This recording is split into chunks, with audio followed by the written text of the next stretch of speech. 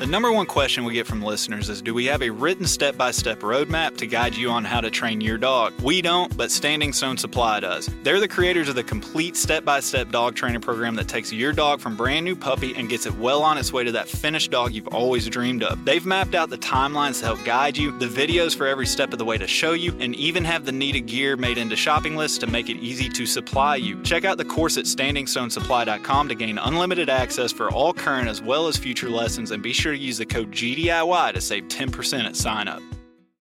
Being an upland hunter in the South nowadays unfortunately means a lot of travel to try and find birds for my dogs. This means it's even more important that my map scouting is reliable to justify the effort. This is where onX comes in. I can honestly say that onX directly impacts the level of success I find on my trips, whether it's the private versus public land boundaries, the expanding number of unique layers and features by state, or the 3D mapping capabilities. My initial step in planning my hunting trip starts with onX. To know where you're going, you have to first know where you stand. Check out onX Hunt Maps and use code GDIY20 at checkout to save 20%.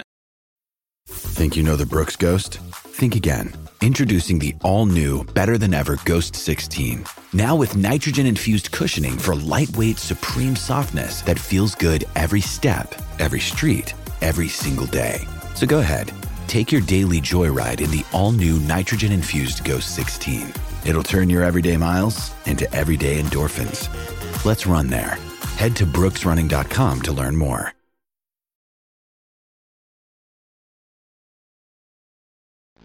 Hey! Is this heaven? No. It's Iowa.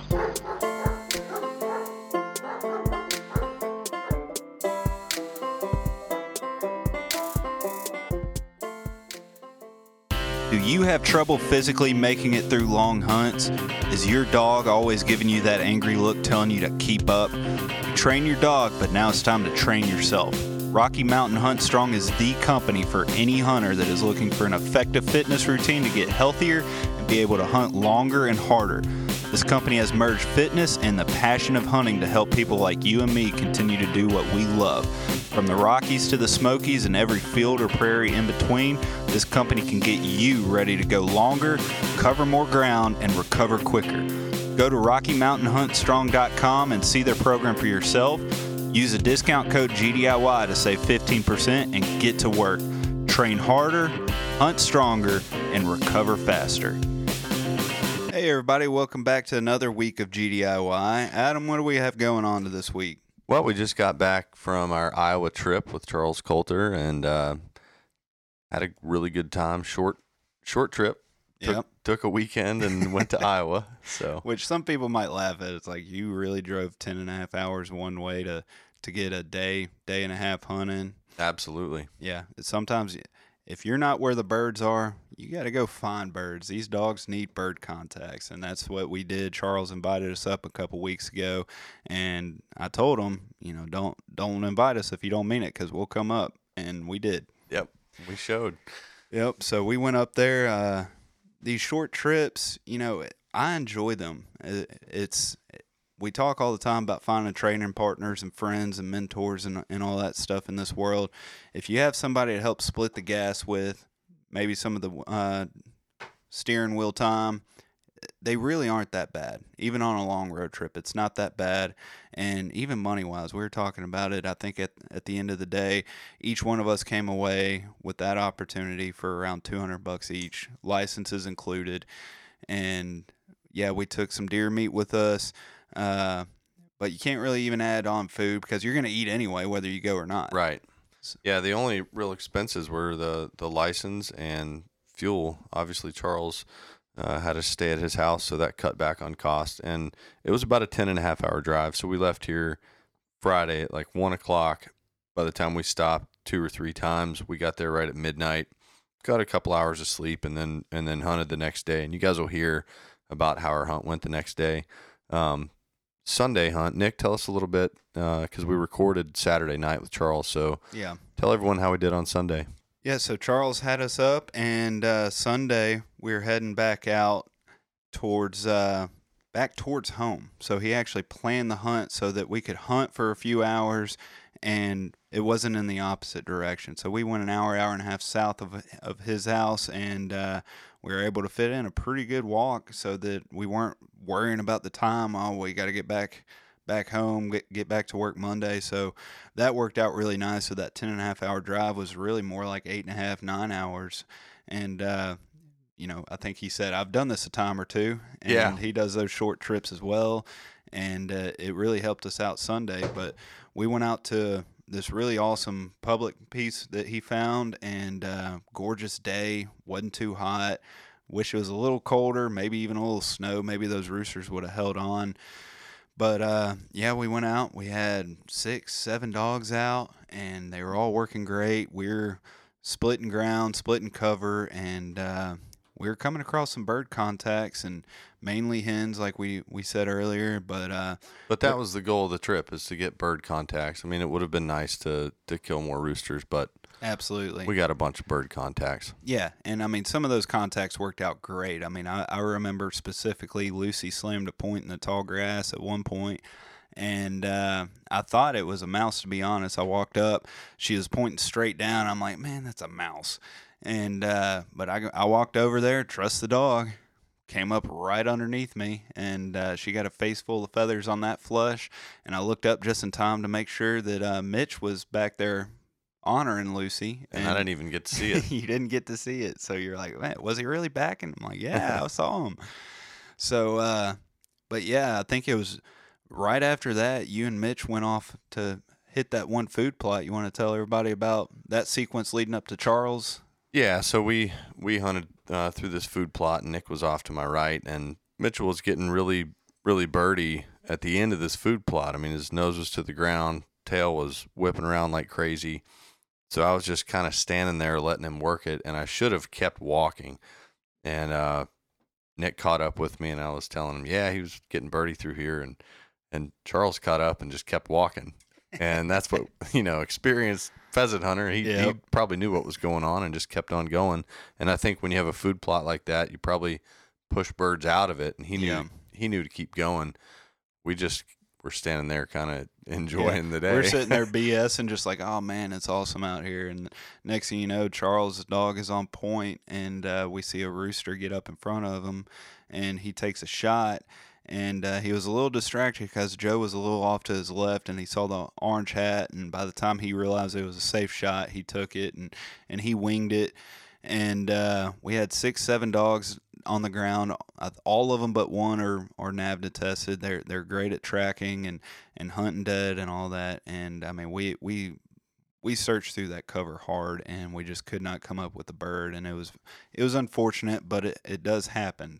Yeah, we gave it a good shot trying to find that bird, and after probably 20 or 30 minutes of looking, we moved on and kept hunting. And then, Nick, you ended up getting another shot at a rooster. Tell us about that. I took a poke. We're kind of coming up at the end of the cover. Me and you were already looking at the watch, like, man, we're gonna have to leave here soon. Start heading back to the truck. And Rachel, she was going with the wind, so the wind wasn't really in her favor. I was trying to get through this one little ditch that we're in, and imagine that, you're going through a ditch and you find a ditch chicken.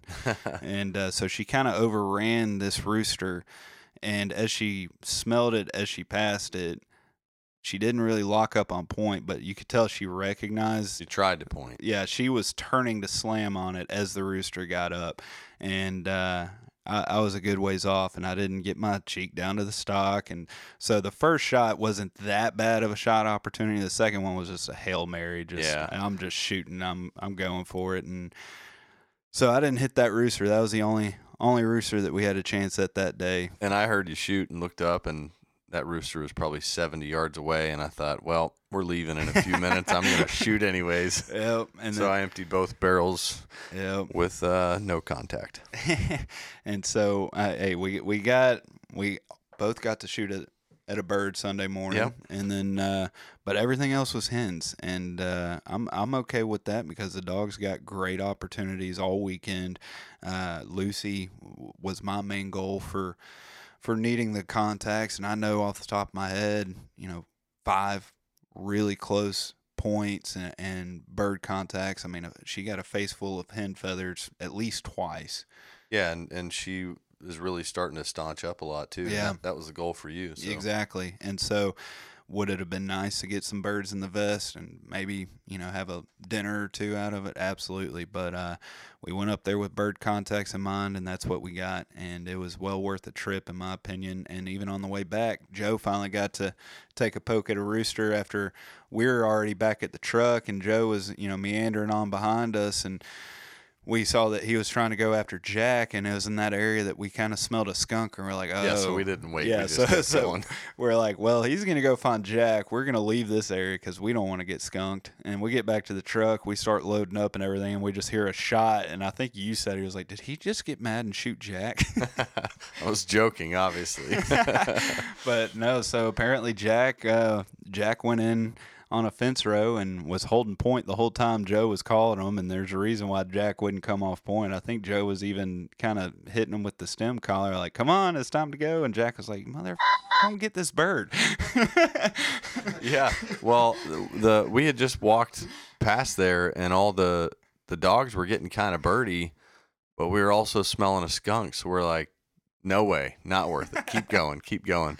And Jack just worked his way in there and went on point. So Exactly. Joe didn't have a choice. He had to go in there and flush that thing. So he came back up, and he only got one shot off, and he came back empty-handed. But, hey, we all got a shot on a rooster. And but, yeah, we all – that's what we've been wanting for a few weeks now. It's Tennessee. We don't get that many bird opportunities, so we went where there are. And like we were just talking about, these short trips are not that big of a deal, as long as you have somebody to split the time and money with you, and it's a good time. You meet new people, you hunt new birds, you hunt new areas, and it's a great time if you're dedicated enough to go out and make it happen.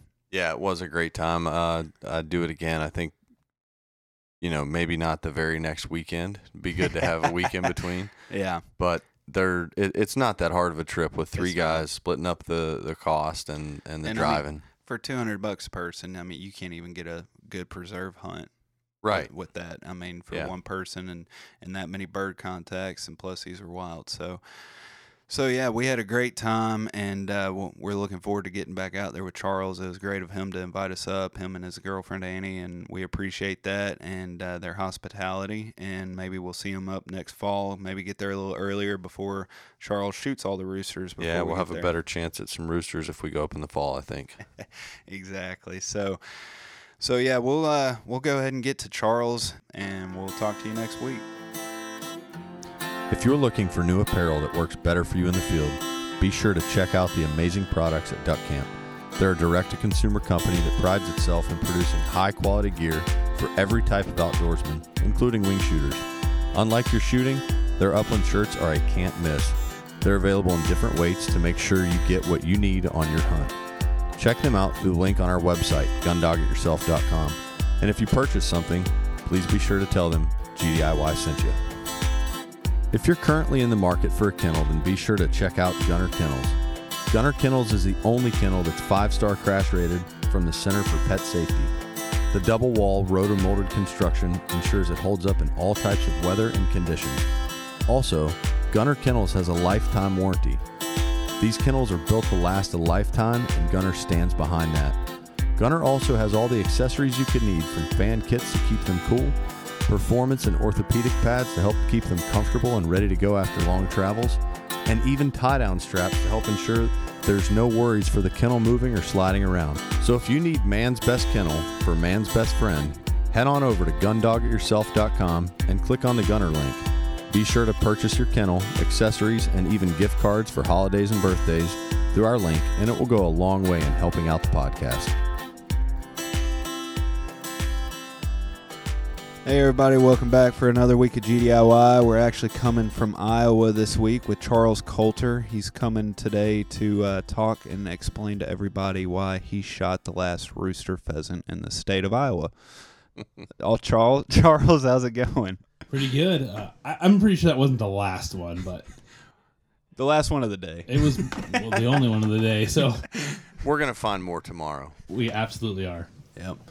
So we've been out here. Charles invited us up after we had the episode a few weeks ago, and I warned him, you invite us up, we're probably going to come. And he said, bring it on. And we came up here, and we hit it hard today, hunted all over the place, had a lot of good dog work, had some lackluster dog work, found some birds, 99% hens, but yeah, they were out there, just not the roosters that we were looking for. Yeah, we had some good dog work, like Nick said, but I think Mitchell pointed probably 15 mice today.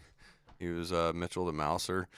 What do you think, Charles? There was definitely some mousing going on, and a lot of birds that were just plain running on us. So it's pretty frustrating when you don't know you have a young dog who can get a little bored, so it might be doing a little mousing, but at the same time, you got to go over there and check it, and you release them, and next thing you know, you're going 500-600 yards, and then it just quits. So. Yeah, it's fun to watch, though. I mean, I told you today we had maybe the third or fourth hen that flushed, that it was worth it to come up here, let my dog point a wild bird and work it and be steady while it flew away. That's what I'm working on right now, is steadiness with my dog. So it was worth the trip just for that. It'd be good to shoot some roosters tomorrow, but yeah, it's always fun. It's the hens are fun for a little while, and then pretty soon you're like, please be a rooster, please be a rooster. Yeah. So Eventually it's just like, all right, I need to shoot something. That's why we're out here. But yeah, we popped quite a few hens today, and then we actually had 2 roosters that we missed out on because we weren't ready or looking the other way. Yeah, I think the first one that they split on us, I think the hen went one way and the rooster went the other, and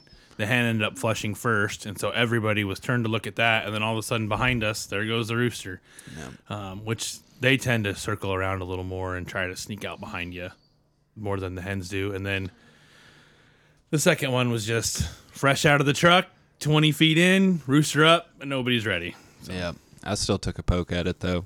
I said, I'm coming all the way up to Iowa. I'm taking a shot at it. And yeah, I'd already set my gun down like, oh, not going to happen. Boom. We knew it was a long shot, literally, but didn't work out. But it's still been fun. Down in Tennessee, we obviously don't even have pheasants, but just the wild bird contacts aren't as available as what you have up here. And even though they're hens, we still got some good dog work on some of those birds. Yeah, I think we started out today running 4 or 5 dogs. Charles, how many dogs you usually run when you're hunting by yourself? How many dogs you put out? Does it depend on cover and stuff like that? Yeah, the size of the ground that I'm on. Like that piece today that we hunted was pretty big, so I think I said I would have probably ran 4 dogs on it. Just from a standpoint of I would probably go into that piece and I would stay in there for 3 or 4 hours.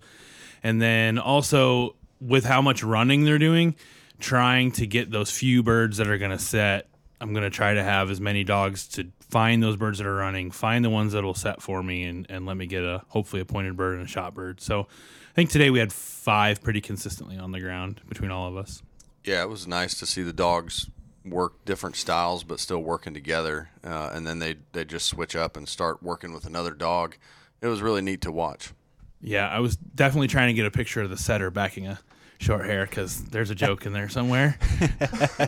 Well, tomorrow you'll have another opportunity because one thing that we know about the setter is he backs everything. He is a backing machine. Yeah, I think Adam said it best. He doesn't just back; he honors. Yeah, he's a gentleman about it. I mean, he really looks nice doing it. Even when he just stops to see where we are, he just has a little glow about him while his tail's straight up in the air. Yeah, he looks good enough that he can almost take the attention away from the pointing dog. And it's like, man, look at that dog honoring. And then it's like, oh, yeah, we've got a dog on point. Yep, let's get over there. So you want to describe to everybody kind of how the season's been going for you here in Iowa and how it kind of relates to seasons past? Yeah, it's been going really well. I think every year it gets a little better just because I do more training and have more experienced dogs. I'm up to 6 now. So every year it gets a little bit better. The last couple weeks have been really tough. It's been unseasonably warm, up in the 30s, high 30s, and windy, and they're running. There's no snow. There's nothing to stop them. And we don't have a ton of public ground, so what is available gets hit, and so those birds are under a lot of pressure, and they run big time. So that's what we've been fighting the most is, and like we saw today, is it's frustrating as you see all the points in the tracking and nothing comes of it. You know, those birds are getting hunted 365 days a year and they know how to get out, and somehow they just escape them. You know, 600 yards, you would think somehow we're going to come up with this bird, and you just don't find it. So overall, it's been really good. I mean, I've shot plenty of birds. It's been really well. It's just the last couple of weeks it's been really tough as it's been nice weather, a lot of hunters, and the birds are able to move around. I think a lot of the stuff that once the snow hits and kind of flattens it, it condenses the birds, and a lot of times the public ground, you know, for that couple mile area might be some of the best cover, and so that can help. And right now with the cover being up, like some of the stuff that we walked at the end of the day, that was pretty thin stuff, and we still moved some hens in it, and that normally if there was snow would never be able to hold a bird. It'd just be flayed over flat. And so that's another hard part, is they're just distributed a lot right now. Yeah, so you mentioned walking through some thin stuff at the end of the day. That's much nicer to walk through than some of the other stuff we went through. Some pretty thick stuff we went through, but I noticed that I think we flushed 4 or 5 hens in like a couple hundred yards, and it was the toughest walking of the day, but it probably produced the most birds for that distance, wouldn't you guys think? Yeah, and that was also after the few people that were already out there on the public ground that we ran into out there that their dogs worked. So we knew that they had already gone through the area. We still went through there and still produced birds. Obviously, they're hens and no shots, but we still found birds to work with the dogs. Is that typically your experience with public land, even if it's people out there and already working it, you still want to work it with your dogs and put your dogs through it, and you produce birds pretty regularly? Yeah, I generally, I think I kind of said today, like, I don't trust other people's dogs. I trust mine. So I will not be afraid in prime habitat in a really good area to run my dogs back through where one guy and one dog has went. It's just, I have a numbers game, and I have way more dogs. Today we had, I think when we went through the really thick stuff, we even had the little puppy on the ground, so throw another nose, and we had 6 dogs on the ground. And it's just, we have more people, more dogs. We have more of an opportunity that, I mean, we stepped on a couple birds today. They will sit very, very tight on you. So I just am not afraid to go back into a place, especially a place that was as big as we were in today. The birds aren't going to be able to really move that much. They're going to probably stay on that piece of property, and we're going to be able to work them again. So even if, say, the guy in front of us does flush a rooster and we see it fly way to the other side, well, that's the way we're coming out anyway, so we can just try to rework that bird. Yeah, when we saw the other hunter going through the area, we already had it mapped out that we wanted to go through that area all day. Yeah, and then we saw that guy. We saw some orange, and we're like, oh man. And we ran into some other guys, and they said, yeah, he had one dog with him. I was kind of thinking, well, that area's already been hit, but thought Charles knows this way better than I do, so yeah, we'll go through that area again. And it makes sense what you said a few minutes ago, that the birds will kind of do U-turns and circles, so those birds might totally avoid that hunter and his dog, and then they're ready for us. But even with 6 dogs on the ground, like you said, our dogs still miss some. Oh, absolutely. I mean, I don't know how many we had that were, it's like a point, you go over there, release them, and then another point, and then pretty soon they just lose it. And it's just tough, man. Yeah. They know how to get away. And I feel like a lot of it's circling around and using cover transitions to change. And whereas in the earlier season, those birds will hit that cover transition and they'll fly. Whereas now they've gotten smart, and I don't know enough to know if it's saving calories or what, and they just choose to run more than fly right now. And they definitely are on us.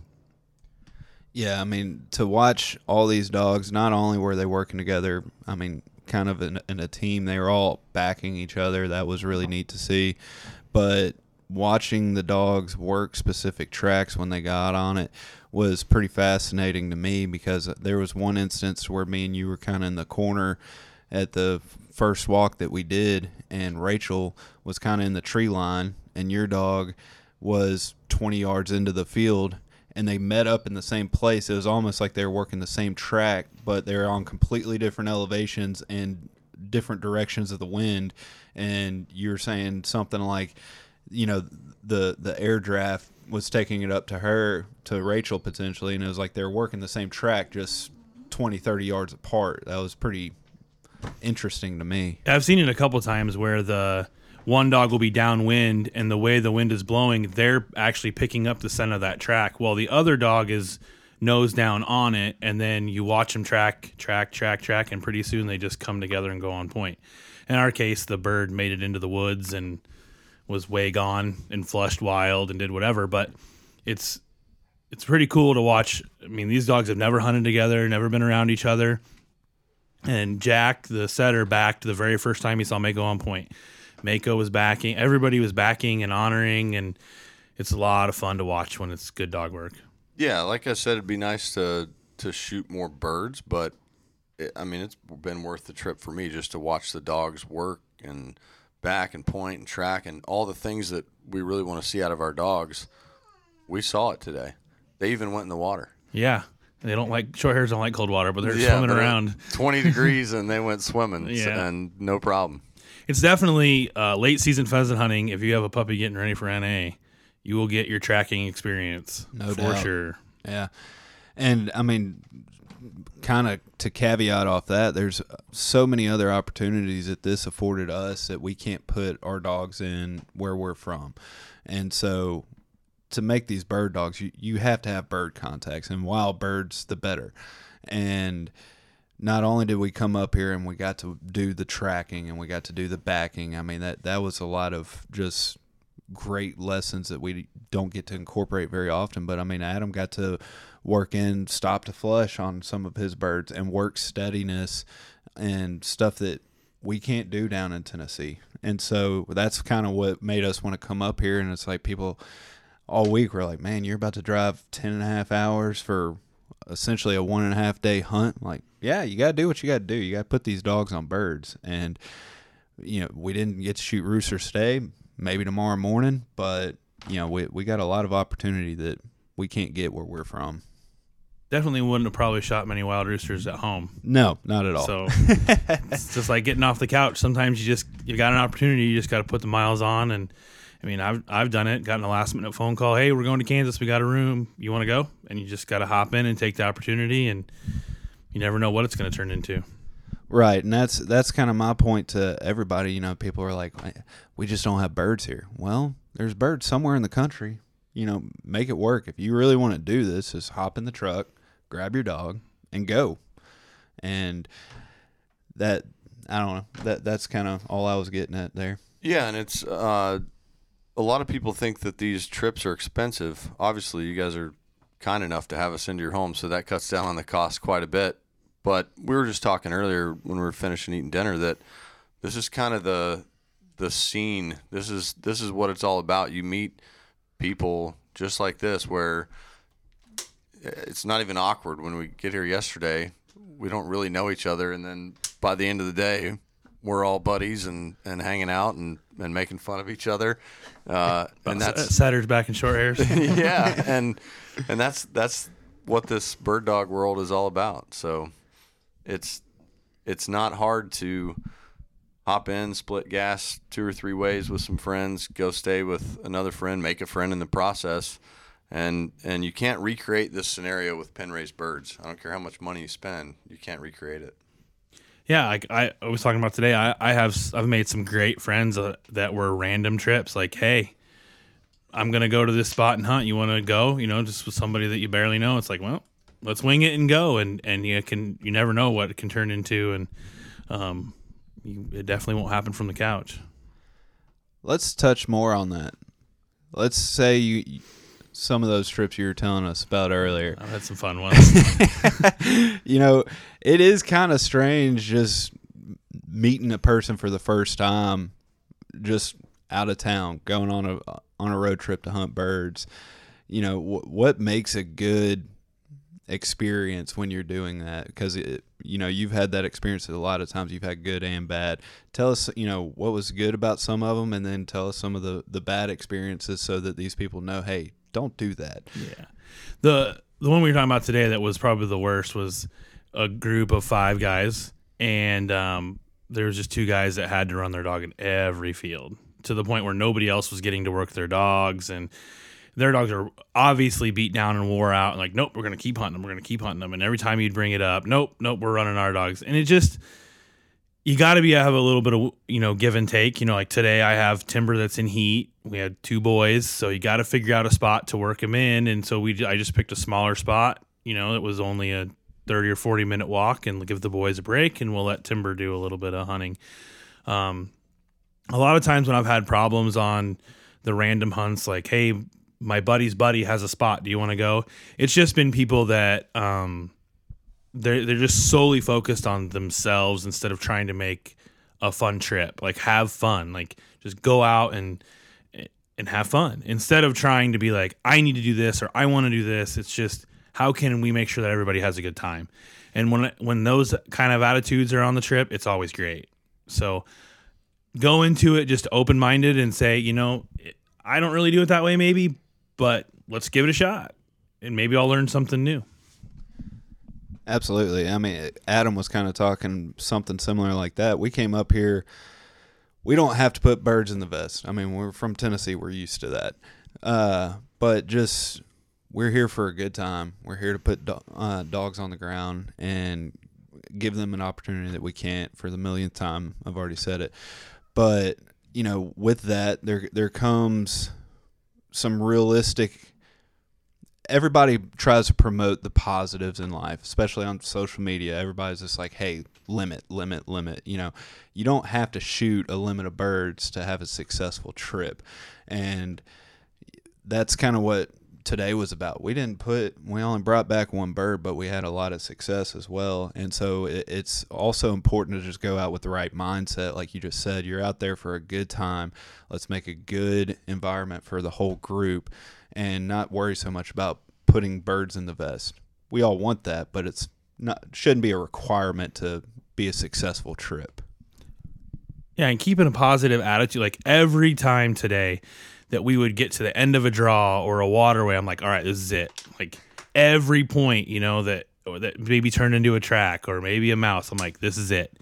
Every time up until 4:30. Every time. And if you get down, I mean, I was pretty frustrated after we left the first piece that we hunted because of what I saw earlier in the year in that piece, and obviously it's been hunting a lot. The amount of, it went from seeing 200 birds 2 months ago to we saw 15 to 18 today. And I was pretty frustrated with that, but I understand it. But in the moment, I'm just like, this is it right here.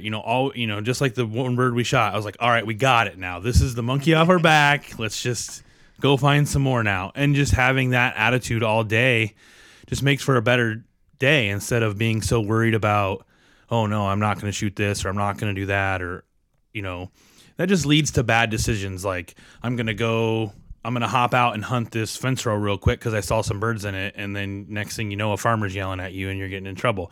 Just keep positive attitude and do the right things, and it'll eventually work out. Yeah, I think sometimes we set our expectations really high based on like what Nick was saying with social media, for example. People usually aren't putting the bad parts of their life on social media and promoting everything that they're doing that's bad or not, things they're not great at. And we developed this idea of, we're doing a bird hunting trip. We have to have pictures of limits of birds and, roosters hanging off a fence post with a nice prairie in the background. Well, it's not reality. So sometimes as I'm walking out there today, I'm thinking, I'm going to go back to work and guys are going to say, how many birds did you kill? I didn't kill any. And they're going to be like, you drove 10 hours, to drive up there and not kill any birds. Yeah. I mean, if that's your expectation of a good time, then go for it. But we've had a great time. Yeah. The average person isn't going to be able to relate to the good that happened on this trip, the stuff that we've already touched on and all that. So it is important to have that mindset. I mean, our goal out there is to produce birds and put them in the vest, and hopefully we do that in the morning. But the people that, sum up an entire hunt based on the number of birds that you produce, there's a lot more to it than that. Did you say that there, like a couple months ago, there would be 200 birds out there, where today we saw 15 to 18 or something? Yep. Yep. So I think that would actually be overwhelming for my dog. My dog's a year and a half old.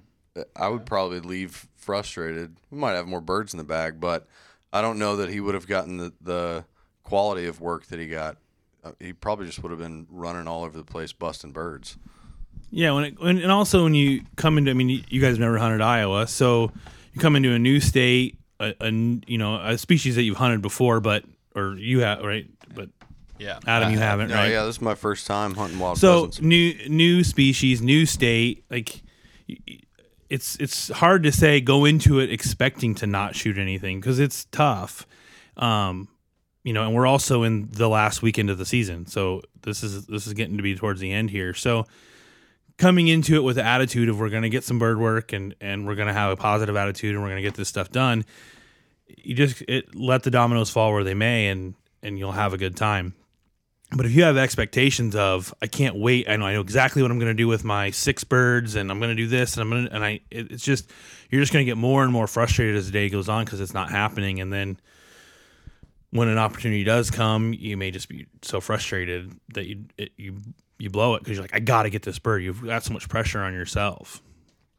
So your dogs were very impressive today. They obviously have a lot of experience. I'm assuming you have to use pen-raised birds during the training season. How do your dogs transition from wild birds to pen-raised birds? What's that look like? Think of it like batting practice. So, a major league pitcher pitches, 98 miles an hour. It's nothing like batting practice, but all of the fundamentals that have to be there in order for batting practice to face that live pitcher. So all the training that we do gets them, pointing, gets them working on birds, gets all of that foundation done, and then it just takes time in front of the real deal to really get it dialed in. I also have 6 dogs, but I run 2 and 3 at a time. So my dogs get a lot of experience. If I ran them one at a time, it'd probably be a lot harder because they obviously would each get less time on the ground. But they have to get some kind of bird experience, and the best way to do that is where you can set up training situations, make them successful, and then slowly build from that. And just think of it as practice. I mean, that's kind of the easiest way to think about it. Have you noticed a difference in puppies that you had during hunting season that you were able to get started on wild birds in comparison to dogs you started on pen-raised birds? Not much. I mean, no, not really. Like, Okay. for instance, Tipsy is the youngest one, and she's 6 months old. Mako was about this age, her first bird season too. As long as they have a great search and they're out there hunting, that's all you can ask for them to do at this age. So they're going to get a chance to maybe bump some birds. I've seen Tipsy do that now where she's turned and went, what the heck was that? And bumped a bird or two. Great. Let her figure it out. She found out what mice were. She found out that she shouldn't be playing with mice. So all of that kind of stuff is all great experience for them. Do I think that you have to start them out like that? I don't personally. I think that they need that experience at some point. But whether they get the wild bird experience in the front end or the back end in their first year, I haven't seen a difference as far as when I've gotten puppies. So obviously today we went after pheasant. It sounds like that's what you primarily focus on here. What other bird opportunities are there in Iowa? The most common one besides pheasant would be quail. And then Hungarian partridge are in the western part of the state. My experience with them is it takes the right weather conditions. They like to hang out in chisel plowed and picked cornfields, and you just can't do anything with them out there. When we've gotten on them, it's been heavy snow, and they've been forced to go into good cover. And then if you can find the unicorn of Tennessee in Iowa as well, there is some rough grouse, and I have moved them deer hunting in northeastern Iowa. So those are the 4 main upland birds that we have. We also do get some woodcock that come through, and we've hunted those too. Okay, and so you've hunted all these species, so you've had success on all the species in this state? I've shot 1 hun. 1 hun. Yep. Okay, and so tomorrow we're going to a place, I believe you were saying earlier, that has both pheasant and quail. Yep. Okay. Is there going to be any difference, as far as what terrain we're working or cover based on where we're going tomorrow as today? Yeah, so when you're going to be in a place that has both, you're going to have a lot more ag grounds. Quail tend to live in the feathered edges between heavier cover and timber, and then the agricultural ground, the tilled up dirt. So that edge habitat is where you're going to find a lot more. So as you get into the southern part of the state, the DNR tends to work their ground to try to create that habitat. So also doing stuff like hinge cuts and that kind of things can help too, having brush piles that they use as cover. So we'll see some of that. We'll definitely see more ag than we did. Today we hunted a lot more mixed bottom ground, with some heavier CRP and some thinner stuff because of flooding and stuff like that. So what we'll see tomorrow, we'll have more food plot, more ag kind of a feel with edges and strips and bigger field, and not quite as big of a field. Okay, so what's your preference? Like, do you prefer hunting pheasants over quail or huns, or is it kind of just more opportunity around in these parts? Do you have a personal favorite, one way or the other? I would hunt quail every day of the year if I could. Opportunity-wise, pheasants more there. I hunt 90% public ground, and so the opportunity is much more there for pheasants than quail. But when a covey gets up, it just makes me go crazy. Like I'm like, everywhere, which bird, and I just love it. So when you do find a covey and you get that covey rise that you love, are you only shooting in the covey rise, or when they split off, do you take the dogs and go chase singles, or do you just try and go find another covey? A lot of times it depends on weather, the size of the covey, where the singles went. If it's nice weather, it was a really big covey, and they're out in some grassland, I'll absolutely go chase down singles. I just try to be mindful and not try to take a mental note. If I saw 20 birds get up, then taking 3 or 4 isn't going to be detrimental. If I saw 8 get up, I might not even shoot on the covey rise. Yeah, we kind of talked about that a little bit earlier today when we were talking about the difference in bird numbers in our first spot compared to from a few weeks ago to today, and just the pressure that it hits. And it just, some people kind of go out there with that mindset that, hey, I'm out there to shoot birds, and you don't come across a covey all the time. Take advantage of it while you can, but they don't understand that if you take so many birds out of that covey, then it makes it rougher for them to survive the winter, and then you don't have that covey for the next year or 2 or 3. So it's important, like you said, to recognize, are you shooting at a covey of 20 plus birds or 5 to 8? Yeah, I just try to take mental note of it and just try to make sure that I'm doing the best I can for that covey. We've had some pretty bad lows in Iowa as far as quail have gone. And we've gotten really lucky the past couple years, and they've been doing pretty good. So they're only going to stay that way as if people aren't going in there. Especially, you come, you hunt, and you just want to get those birds, but you just have to remember that they need those birds to survive, especially as we get into February when it's going to start dropping. The temperature's really going to start dropping because apparently our winter is delayed. So I'm sure it'll come. You'll be getting snow in April or May. Oh yeah, always. It would be miserably cold in March. So I noticed today hunting, you've got, utility dogs, prize 1 utility dogs. You got a VC. The level of steadiness you expect while hunting is different from those testing standards. What's your thought on steadiness for testing and hunting? I mean, I know what you prefer because I hunted with you today, but why do you prefer it? So the requirements of the test is the dog stand steady, wing, shot, fall. So that's what we do. It's not really an option. They have to stand until you release them. Right. When I bird hunt, I'm out there, me and the dogs, we're having fun. I try to do everything I can so that I flush the bird. Just from a standpoint of then I'm ready, I know what's going on, I don't have dogs jumping. But after that, I don't get after them. I just let them, they're going to go. It's pretty easy to stop them when you don't shoot because of all of that training. they know right away that bird wasn't shot, and they just almost always pull right off. Occasionally, I just have to yell at them, no bird, or so I go out there with the mindset that I'm out here to hunt. I'm out here for the dogs to have fun, and that's what I do. Having all of the ability, though, to stop them, to handle them, that a lot of that just handling around the field, like I want to go over and check this out, I want to move over here, translates directly to when you're in the bird field at a hunt test and you need to handle around. I feel that all of the wild bird hunting has helped a ton with that. I can very easily handle in the field with just a simple call of their name, and they're over there with me. And that just comes from reps out there in the field. When they're younger, I'll tend to run the collar a lot more bird hunting to get them to come with me. And then as they do that more and more naturally, I see that transfer directly into testing. So that's one of the things I talked about last time was I only have 3 rules, and that's I flush the bird, you retrieve the hand, and you honor. And those just make for a nice hunt. I have nothing against steadiness-wise. I mean, you handled your dog steady today.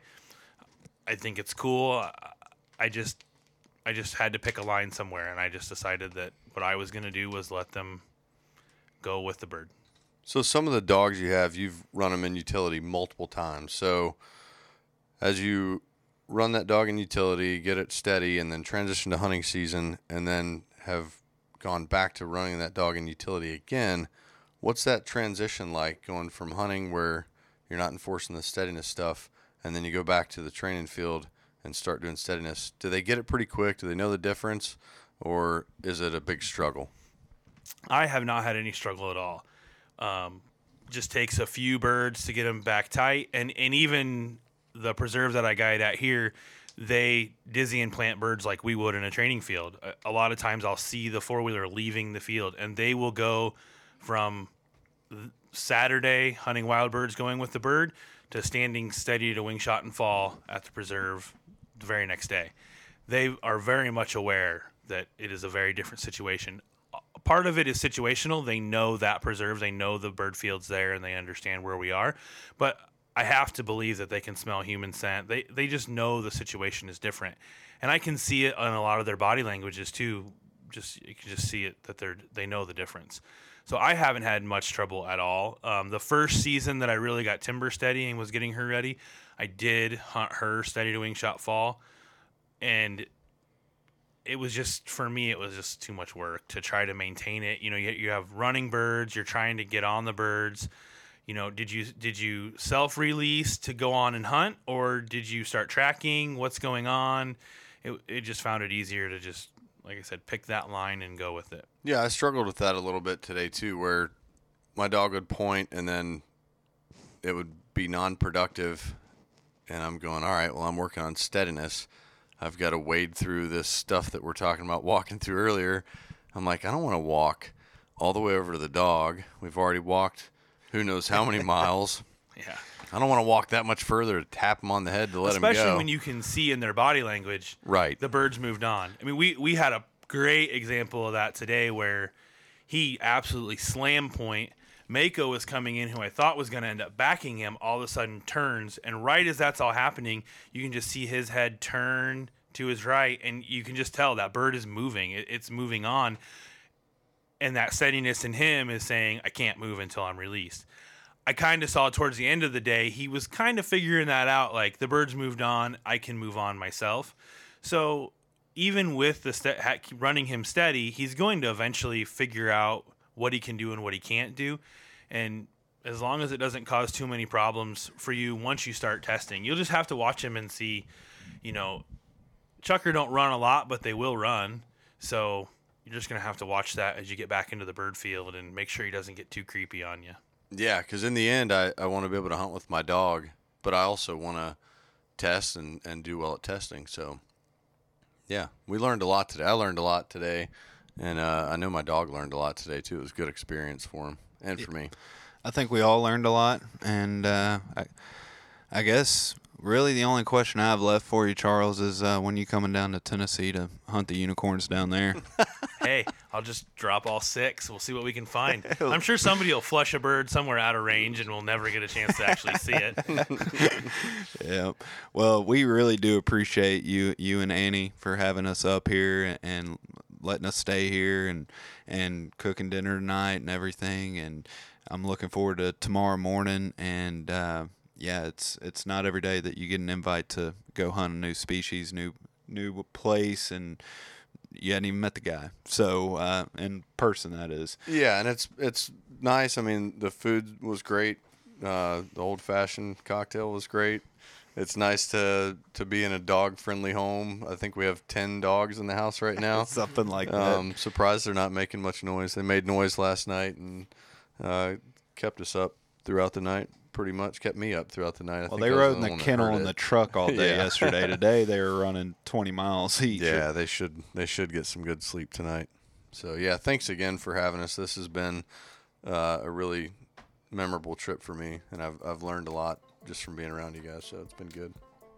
Yeah, I love having people, love hunting with new people, and part of the thing that I was joking with some of the guys that I hunt with is everybody kind of wonders, how's it going to work out? I'm like, they're NAVHDA guys. They'll be fine. And it's always been true. So, Yep. So it's been a blast, and we'll definitely have to do it again and see if we can get you to come down south and glutton for punishment and really put in the miles in the mountains down there. But, yeah, appreciate it. And, guys, we'll check back next week.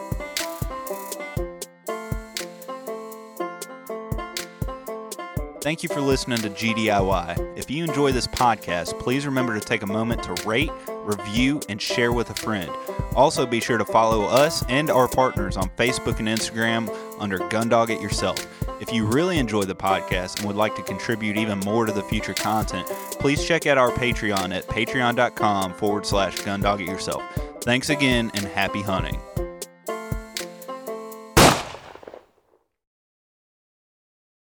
Everyone seems to have the same questions or concerns when they start trying to decide which kennel to purchase for their vehicle. Perhaps it's time to stop asking all the questions and just design the perfect setup that meets your exact needs. B-Pro Kennel specializes in designing and fabricating custom Premier dog boxes handcrafted right here in the USA from high-grade, lightweight aluminum. They'll get you set up with the size dimensions, lighting, storage, battery boxes with solar charging, and anything else you can dream of. Stop stressing over buying the wrong setup just to have to replace it again in a year. Go ahead and check out bprokennels.com and get exactly what you want. If you're considering changing your dog's food soon, then be sure to check out Eukanuba Pro Performance. Their science-backed formulas are designed to take your dog to the next level of performance. They also now have the new puppy formula to help your pup start strong and live active. When looking at all the different food options, remember Eukanuba to help power their ultimate performance. Hey, what's going on, everybody? It's Bob from Lone Duck's Gun Dog Chronicles podcast. I hope you just enjoyed the episode you just listened to, and if you did, I think you'll enjoy hopping on ours. We've got professional retriever trainers and upland bird dog trainers from across the country and world sharing their tips and tricks and great stories to help you and your dog get ready for the season. We'll see you there.